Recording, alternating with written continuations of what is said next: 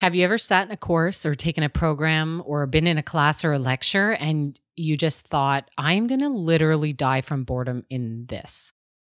This is a terrible feeling. And do you want to be the course creator that makes people feel this way?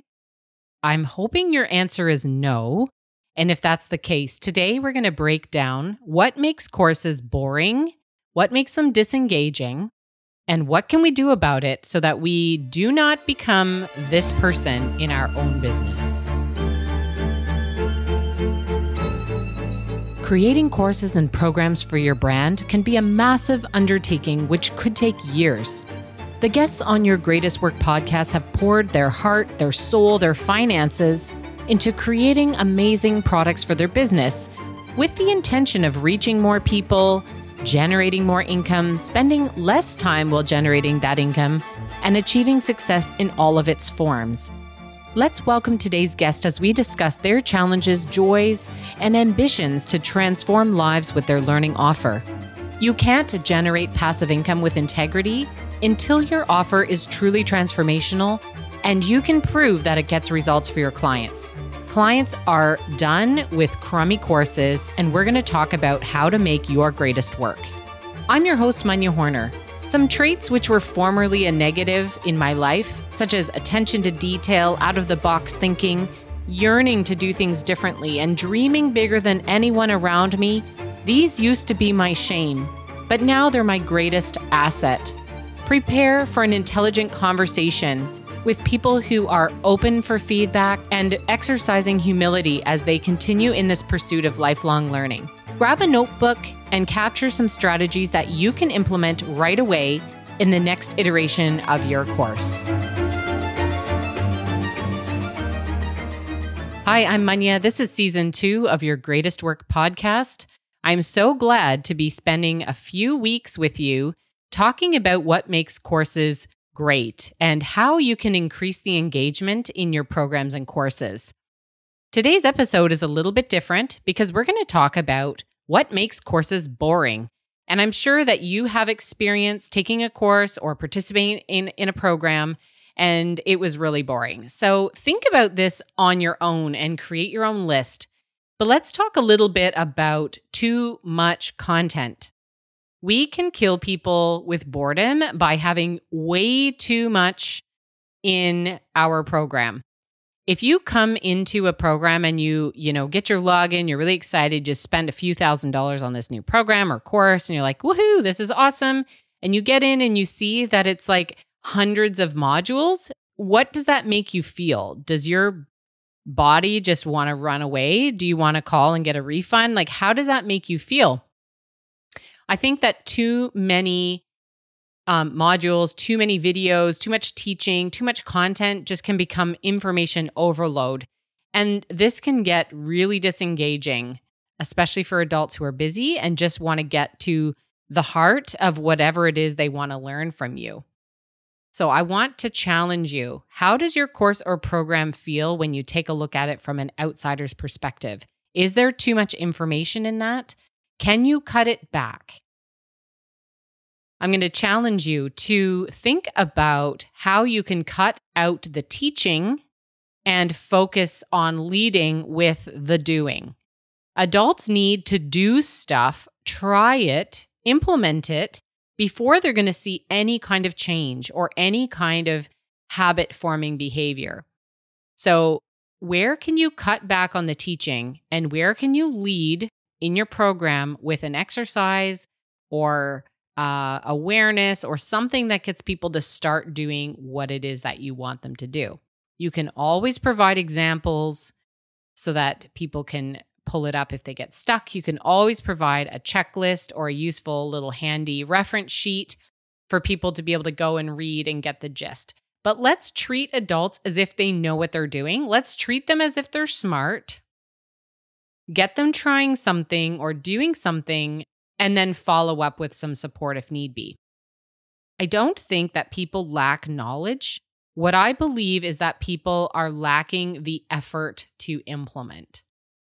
Most successful people are so because they have a habit of doing things that lead to that success. It's not because they don't know better well, I mean, some people don't know better, but I'm just going to say generally, let's treat people as if they're smart, and help people improve themselves or see transformation by leading with activities that get them doing something.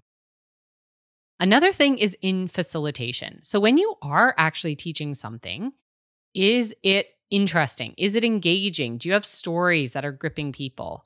Is there excitement in your tone? Is your delivery really engaging and exciting? Are you getting people to think about themselves in the scenario? Because that is what people engage with. It's when they feel, oh yeah, I relate to this. This is totally relevant to me, or really relatable, or really applicable to me. Lead with stories and examples, and see how you can create that feeling of excitement when you're facilitating. Another aspect of unengaging courses is when the flow is really disorganized. If it doesn't make sense, if it's not tied to the goals of the program, if it's not clearly laid out, and there's no sense of how all the pieces tie to an end result, people get disengaged. They are like, this doesn't make sense. And then because we are fickle folk, we tend to abandon something if it feels too hard, too annoying, boring, and we're going to go to something that feels easier, more exciting, or more useful. We are battling with attention deficit in our adults. We're fighting that constantly. You need to find ways to make sure that it's relevant for people right now, it's applicable, it's practical, so that they go, yep, I can do this right now, and I'm going to try it right now. And like, wow, that gave me some instant feedback. So that's really awesome. I wish people were, able to operate on a deeper level. And I think some people are, but you are running up against things that provide instant gratification and entertainment. And when you consider the whole person and how are they spending their time, you're grappling for just a little bit of their time in this day. And it does have to capture attention and get people seeing the transformation in order for them to commit the time on an ongoing basis in your program.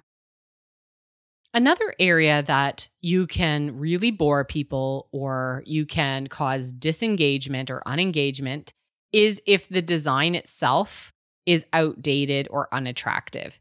People are so used to seeing beautiful things, beautiful design, attractive imagery.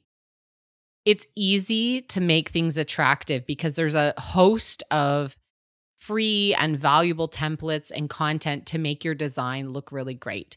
So make sure it doesn't look like it came from the 90s or the 2000s.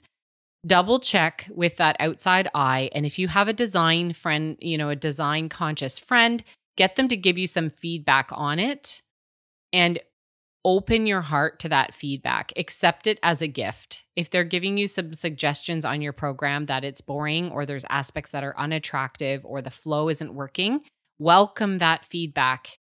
Welcome it with open arms. Ask for feedback from people who are currently in your program, because this is the kind of information that's going to help you iterate and make changes that will improve your program for the next time it's being offered. And this is what you want. You want to be able to edit, update, iterate, rather than having no feedback at all. So be very open and welcome that information.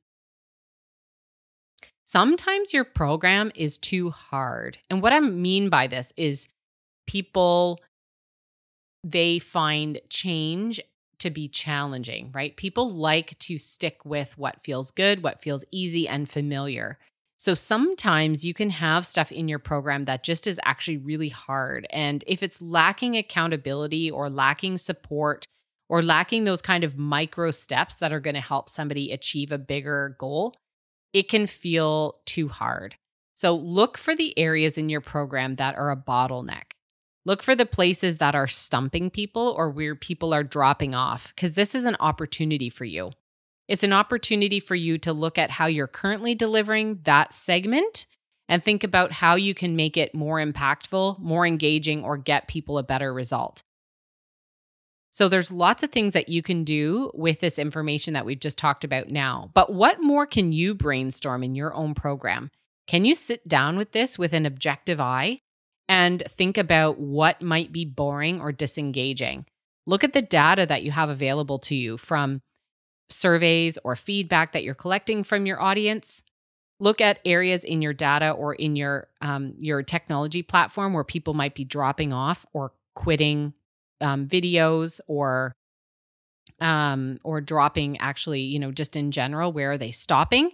These are areas that you should be addressing. If you can get people to work through those areas, you're going to have better success overall. You're going to have better completion of your programs, and you're going to have a more engaging course, a more engaging program. You'll be able to ask people for referrals. You'll be able to ask for testimonials, and people will be happy to give it. They'll be happy to share word of mouth because the program worked for them and because they are recommending something that's exciting and engaging. So thanks for listening to this episode of What Not to Do so that you can know what to do and how to iterate your program so that it's your greatest work. Thank you for listening. Please share, leave a review on Apple Podcasts, and better yet, connect on social media. It can feel really isolating talking into this mic. It's tough for an extrovert like me. So please send me a message and let me know what you think of the show. I welcome feedback and ideas because I too am always learning from you.